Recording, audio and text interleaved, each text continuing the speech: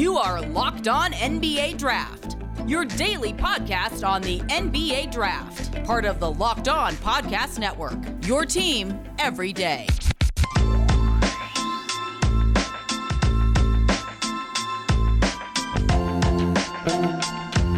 Yo, what is up? What is up? This is Rafael Barlow from NBA Draft Junkies. First of all, I hope everyone had a great weekend. I know I just had an amazing weekend. I'll get to that later. But before I get into my weekend, I wanted to thank each and every person for making Locked On NBA Draft your first listen of the day. And in this case, your first listen of the week. I really appreciate it. And I'm always amazed at how many people reach out to me and tell me that they've listened to the podcast. So shout out to everybody that has been supporting the channel. And now I want to talk about my weekend. I just had an amazing weekend in Paris. I got a chance to spend time with my father. Now my dad, he just turned 66 every year for his birthday. Probably for like the last 15 years, he always goes to Paris. He's a big time shopper, so he goes to Paris and spends his birthday there. So I had the chance to spend time with my dad, which is always great. But anyway, while I was in Paris, again, I found time to work, and I had the opportunity to spend time with who I think is a first-round pick, Ismael Kamagate. I spent time with him on Thursday. Just a great guy. One of the best ways to describe him would be like a gentle giant, even though on the court he's not a gentle giant at all. He's definitely a beast in a sense, but I had a chance to spend time with him. I was able to attend the practice, and even after his practice, I had a chance to film an individual workout, and we did a short interview. Now, I'll post that content. It'll be within the next days. Just have to get a couple things approved. I want to make sure everybody is pleased with the work. So once I get that done, then I'll put it out. And big, huge shout out to Paris Basketball. That is a A+ organization. They are very accommodating, from the director of scouting to the player development coach. Like, Ishmael was awesome. And I even had a chance to meet the president or the owner, depending on how they title it. But I had a chance to meet the owner of the club and had a couple conversations with him at practice and at the game. And again, I'm very thankful for the opportunity. I just reached out to some people that I knew, and they went through all the channels, and they're just really nice. Like I said, let me come to practice and film. And so, my content is, what can separate my content from a lot of other different draft pages or draft websites is just the access. So I'm always thankful for anyone that can help me separate myself, because this NBA draft space is pretty competitive. I actually spoke with Mike Schmitz from ESPN about that. He was also in Paris to watch Kamagate, and just a great dude. So anyway, in this episode, it's going to be a little bit different. I am going to go back on an episode that I did on October 4th, 2021, and I did a podcast on my top 15 prospects that I wanted to watch this season. I even made a YouTube video. It's like my top prospects on my watch list. I'm not going to go over all 15 prospects in this video, but some of them I'm just going to replay what I said. I'll replay the original clip so you can hear how far off I was or how accurate I was at the time, and then I'll chip in with my updated thoughts along with the stats and how I feel about the player as of today. So let's get started. The first person I talked about was Damian Collins. And here's what I had to say about Damian Collins on October 4th. The number 15 prospect on my watch list that I'll be paying close attention to this season is Damian Collins from Kentucky. One of the reasons why I'm looking forward to watching his progression is because Collins is a guy that I kind of struggle with, simply because I have a hard time deciding, is he what I want him to be, or is he who he wants to be? I don't know if that makes sense to you. But when I look at him, I see his athleticism, I see his skills. I want to see him in the post. I want to see him play like Kevin Garnett. Like, I know Kevin Garnett can't be duplicated, but I want to see him down low on the block and just using his physical tools to dominate. What I'm looking forward to seeing is how he plays at Kentucky. I just can't imagine Calipari giving him the same freedom that he had with Team Griffin. I imagine Coach Cal is going to have him on the block. You're going to see him as a role man. You're going to see him put up solid numbers at Kentucky, but then he could be a guy that, like Kentucky players in the past, outperforms his draft stock. Whew. Yeah, my thoughts coming into the season is I thought Damian Collins was a freak athlete, and I felt like he played too much like a wing, and I thought he was more athletic than skilled. And I really was curious, obviously, like I said, about seeing his role. And through 16 games, he really hasn't had much of any impact at all. He's averaging 3.7 points, 2.8 rebounds, 1.2 blocks. He's shooting 60% from the floor, but it's only in 10 minutes per game. Now, I will say that when he does get an opportunity to play over 15 minutes, he's been productive, at least productive on paper. And then you can see the athleticism and just, I mean, he's a great athlete. And the highlight reel plays that he's capable of kind of reminds me of Greg Brown in a sense where he's more athletic than skilled, but you see some flashes of skill that you can work with, especially on the defensive end, if that makes sense. But like I said, I wanted to see his role at Kentucky, and I did have some concerns. And this is just a case where I feel like that my initial thoughts and gut feelings were right, but I thought that Calipari could get the best out of him and that Collins would end up as a first-round pick. And one of the things in scouting is sometimes you just have to stick with your gut feeling. And again, I was not afraid to express my concerns, but I just really thought that Cal could get the best. I mean, help him maximize his potential. So far, that hasn't happened. And at this point, I think it's going to be really interesting to see what happens the remainder of the season and what happens this offseason. I think that he has some very interesting choices to make. I mean, does he come back? Does he transfer to another school? Or does he enter the draft and hope another team takes a shot at him in the second round or hope for a two-way deal? I don't know. I mean, it's very interesting. A very interesting decision that Damian Collins is going to have to make this offseason. All right, now I want to give you my thoughts on Ousmane Dieng back in October. All right, the next player that I'm looking forward to watching is Ousmane Dieng. I've mentioned his name a few times on previous podcasts. It's someone that I'm really looking forward to seeing. He's super skilled. I mean, he's drawn comparisons to Paul George. There's not a whole lot of film on him because between COVID and injuries, it's just kind of hard to find film. But what I have seen, I like what I see. I've had a chance to watch him in person. He is super talented. But one of the reasons why I'm looking forward to watching him is because I want to see how he plays in New Zealand. This New Zealand Breakers team has quite a few guards between Peyton Siva. You have his Hugo Besson, who is also an NBA draft prospect from France. And I feel like Dieng is best when he has the ball in his hands. And he could end up in a position similar to R.J. Hampton, where he is kind of standing in a corner, doesn't have the ball in his hands. And R.J. went to that same particular team, and I felt like his draft stock plummeted by going to New Zealand because he's used to playing with the ball in his hands. I felt like R.J. Hampton was a top 10 pick. So I am curious to see how that works out for Dieng because I think he's very similar in the sense that he is best with the ball in his hands. That is one of the reasons why I am really interested in just seeing his role and how he plays for the New Zealand Breakers. Now, I was pretty vocal about my concerns surrounding Dieng and his role in New Zealand. And as of today, this is literally R.J. Hampton all over again.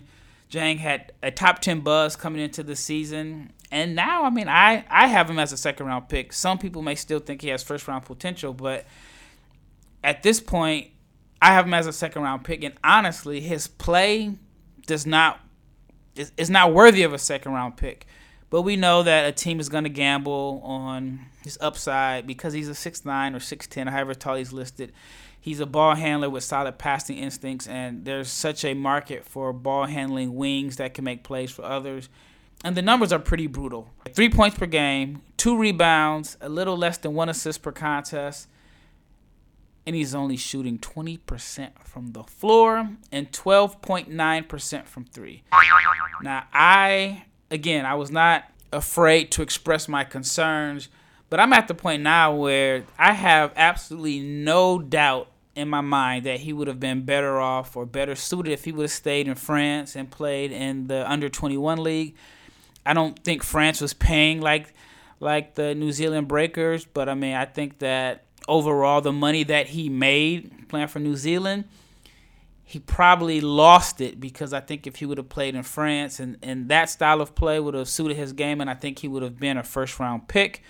But I think he's lost, just a tremendous amount of money if he falls in the second round like where I have him at. All right, when we return, I'll talk about Jabari Smith, who he was on my list. I was not as high on Jabari Smith as I am today, so stay tuned. So I want to talk to you about Shopify, simply because Shopify gives entrepreneurs the resources that were once reserved for big businesses. So upstarts and established businesses alike can sell everywhere. You can synchronize online and in-person sales, and you can effortlessly stay informed. Scaling your business is a journey of endless possibility, and Shopify, it literally just makes everything simpler. I have a brother that has a clothing line, and so I've heard him talk about Shopify and how much Shopify has made things easier for him. Shopify has a reach of customers online. They have integration apps, including Facebook, Instagram, TikTok, Pinterest, and more. And then it gives you like the insights, and whether it's conversion rates or profit margins and beyond. I would say this: Shopify is more than a store. Shopify grows with you. Just go to shopify.com/LockedOnNBA, all lowercase, for a free 14-day trial, and you can get full access to Shopify's entire suite of features. Grow your business with Shopify today. Go to shopify.com/LockedNBA right now. Shopify.com/LockedNBA. All right, once again, thank you for making Locked On NBA Draft your first listen of the day. Now, for your next listen, I would suggest the Locked On Now podcast. It gives you nightly recaps of every NBA game with analysis from our local experts. Listen to the Locked On Now on Apple Podcasts, Spotify, or watch it on the Locked On YouTube channel. All right, I want you to listen to my thoughts on Jabari Smith back in early October. All right, the next player that I want to talk about is Jabari Smith Jr. from Auburn. Jabari prefers to face up, put the ball on the floor, shoot jumpers. I've seen the comparisons to Jaren Jackson. I've mentioned that on a previous podcast. So what I am interested in seeing is how he plays at Auburn, seeing if we're going to see him operate in the low post or mid post, or is he going to be someone that the majority of his jump shots, the majority of his possessions end up being jump shots? And if so, how well does he shoot? Is he efficient shooting all jump shots? The talent is there. I think that he can be a switchy defender, block shots, protect the rim. Just show that he's very athletic. But I really want to see his role at Auburn this year.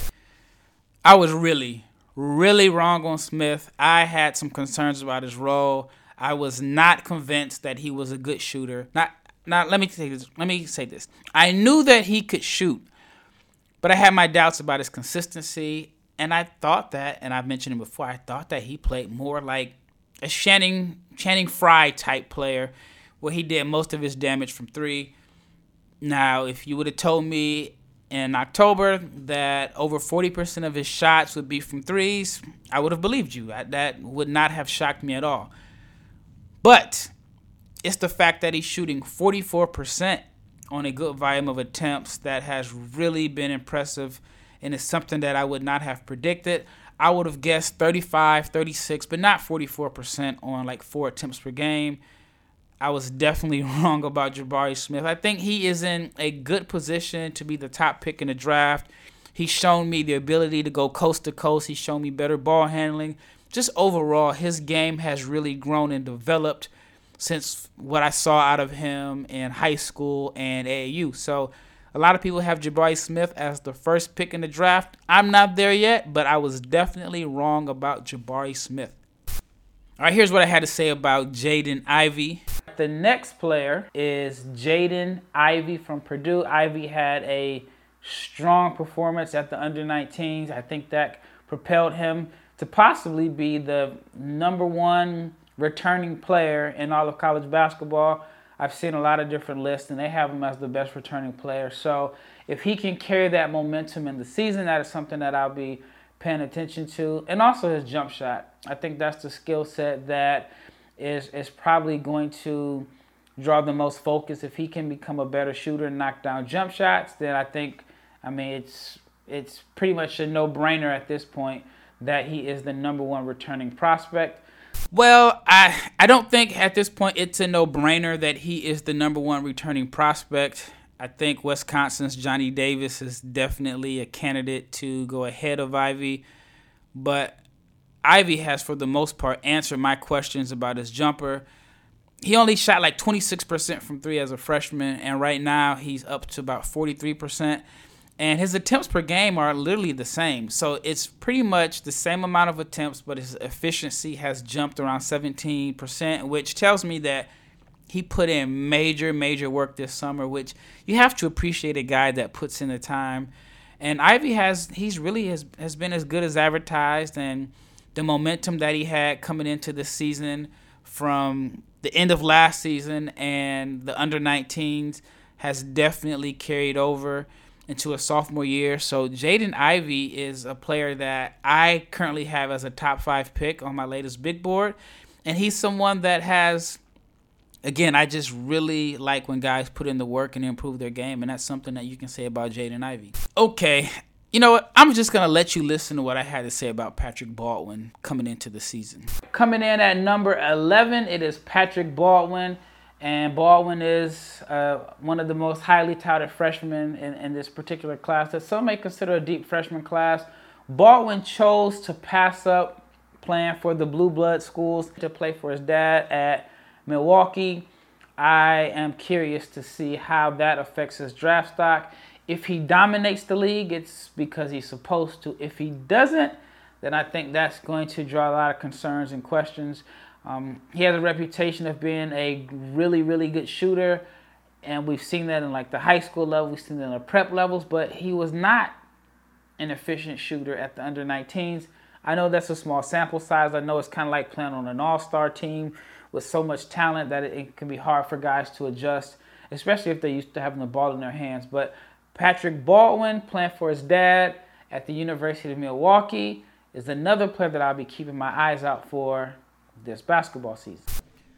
Every single concern I have for Patrick Baldwin Jr. coming into this season has proven to be legit. Again, I was not impressed by him at the under-19s. I felt like coming into the season, he was in a no-win situation by going to Milwaukee, and it has definitely hurt him, in my opinion. I still see some people think he's a top 15 pick. He's currently averaging 13 points per game on 37, 32, 74 shooting splits. 37, 32, 74 shooting splits. I had to repeat that just in case you didn't hear me the first time. And some of his shooting performances have been absolutely brutal. And just overall, this season has, in my opinion, just been a major disappointment. It's been filled with injuries, and I think he's had some issues with illness. I don't think he's played since January 5th, so it's a lot to digest here. But listen to these numbers, and these numbers are pretty concerning to me.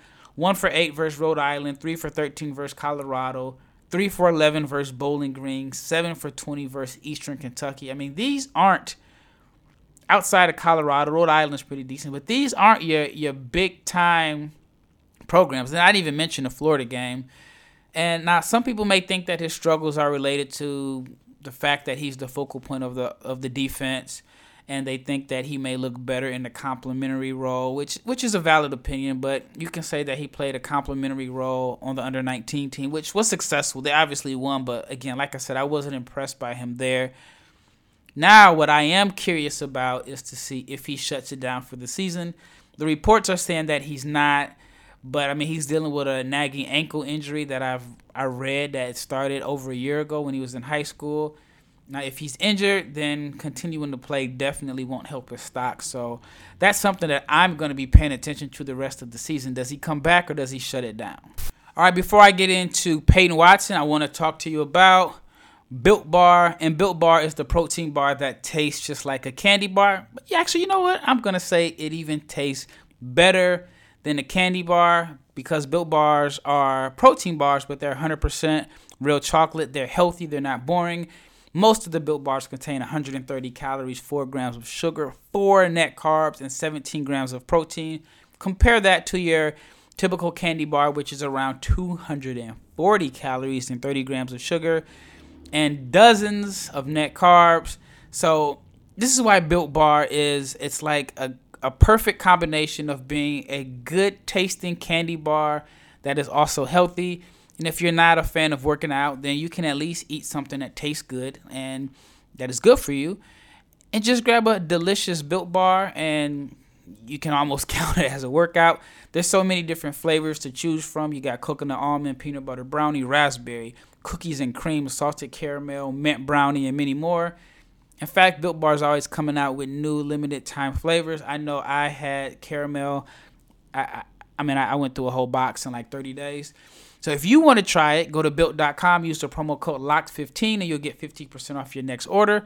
Use the promo code LOCKED15 and you'll get 15% off at Built.com. BetOnline would like to wish you a happy new year, a happy new betting year as we continue to march to the playoffs and beyond.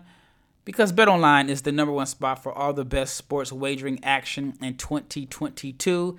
It's a new year and a new updated desktop and mobile website that you can sign up for today. And if you do, you get 50% welcome bonus on your first deposit. So use the promo code LOCKEDON to get started from football to basketball to hockey, boxing, UFC, right down to your favorite Vegas casino games.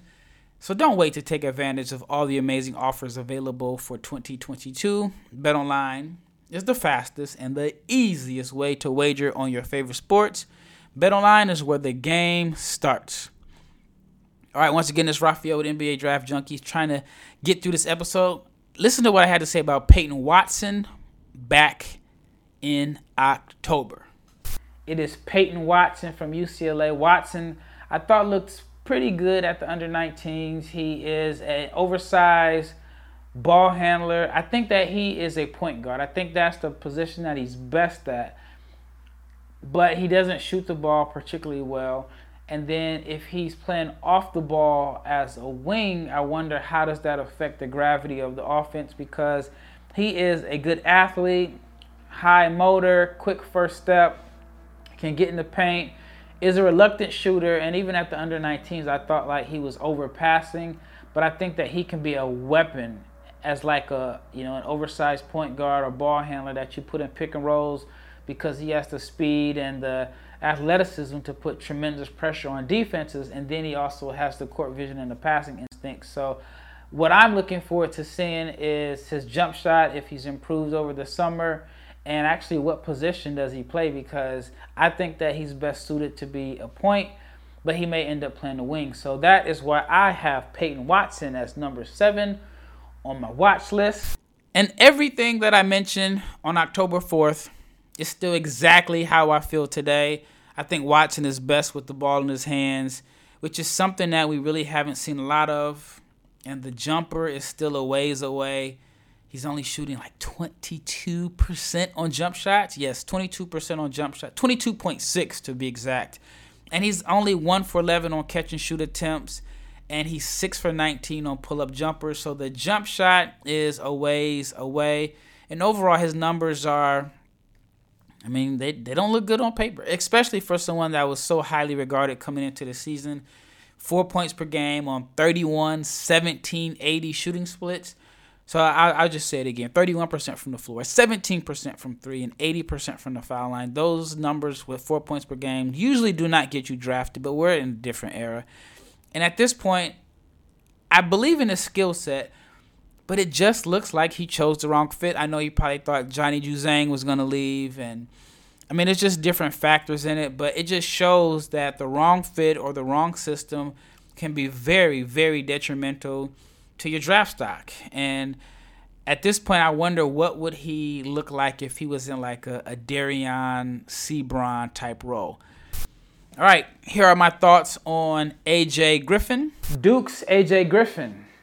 is another player that I want to see. Griffin, like Jang in a sense, has missed a lot of time due to injuries. There's not a lot of film on him either, but the film that I have watched, I've seen like this stocky, powerful guard who I've seen some comparisons to Jimmy Butler. He's someone that could end up being a top 5 pick. I've seen him ranked as high as a top 5 player. And he's someone that, one, I want to see him finish the season healthy. And but staying healthy has been his issue. And also I want to see like his jump shot, if he's an efficient jump shooter. And then athleticism. Now I know athleticism can be something that we all kind of are fascinated about, but I don't see Griffin as an explosive athlete. Now, this is just what I've seen. I don't see him as an explosive athlete with like this lightning quick first step. I've seen some different scouts say that he is a great athlete. I just haven't been able to see it, and I want to see if that has an impact on his game. Now, AJ Griffin started this season slow due to an injury, something that I had a concern about back in October. But over the last few weeks, he's looked like a legit top 10 pick. I don't know if he can crack the top 5, like I said earlier in October, but I mean, there's still time left in the season. Now, as far as the jump shot, I'm no longer concerned. And Duke has brought him along slowly, and he started like the last couple games, but he has been the epitome of efficient, which is why I'm not too concerned about the jump shot. Now, I know that he's averaging less than 8 points per game, and the numbers aren't going to wow you, but he's making over 53% of his shots and shooting 44% from 3. So that's why I'm not too concerned about the jump shot. And you know, back in the clip from October, I mentioned I didn't really see his athleticism. But now I see his athleticism. And one of the things that I kind of like about his game is that he's not one of these high-level athletes where his game is just totally based off of his athleticism, which I think could be very beneficial for him in the latter stages of his career. I know that's, hopefully 12, 13, 14 years from now. But I just wonder sometimes about guys who their total game is based off of being freakish athletes, and then they kind of fall off a cliff once they lose that burst or their pop because it's their main asset. While even though Griffin is athletic, his game isn't totally based off of him being like this really good athlete. And sometimes you only really see how athletic he is in the open floor. All right, now here are my thoughts on Caleb Houston prior to the season. The next player that is on my list that I'm very curious to see is Caleb Houston. Houston played for Canada this summer at the under-19s, very highly touted, comes from a great high school program. And I just want to know how he's going to play with Juwan Howard in that system at Michigan. He is a guy that I think is very versatile, does a lot of things well. At this point, I don't know what is the particular skill set that he's going to be able to hang his hat on other than being versatile. So I'm just curious to see if there's a particular skill set that stands out, if he ends up being like a lights out shooter. And I just want to see how he, performs at Michigan and in the Big Ten. And like I said, this was October 4th. As of today, January 17th, I still do not know what is the skill set that Houston can hang his hat on. In theory, you hope it would be his shooting, but the jumper just has not been falling at this point in his freshman season. He's only shooting 35% overall and 29.4% from 3. I did a deep dive on his numbers, and when he's in the half court, nearly 7 out of every 10 attempts are jump shots. And he's only making 29.9% of those jump shots. His turnovers outnumber his assists. So at this point, I do not know what his best attribute is at this stage of his career, and that is something that I felt like when I watched him at the under-19s, my concern was, what does he bring to the table if his jumper is not falling? And so far at Michigan, it really hasn't been falling. There's so many more players that I wanted to get into. I may do a part 2 later on in this week, but I'm running out of time here. Thank you for listening. I really, really appreciate it. I love the fact that Locked On has given me this opportunity, especially to do 2 times a week. Sometimes I wish I could do an hour episode, but gotta listen to what the numbers say. But thank you again for making Locked On NBA Draft your first listen of the day. Now I would say try Locked On Bets if you're into gambling. Locked On Bets is your daily one-stop shop for your gambling needs. Locked On Bets is hosted by your boy Q with expert analysis and insight from Lee Sterling. It is free and it is available on all platforms. Once again, this is Rafael Barlow with NBA Draft Junkies. Again, check out my Ishmael Kamagate video and interview that will be coming up soon on my YouTube and my website, NBA Draft Junkies. Thanks again, and I am out.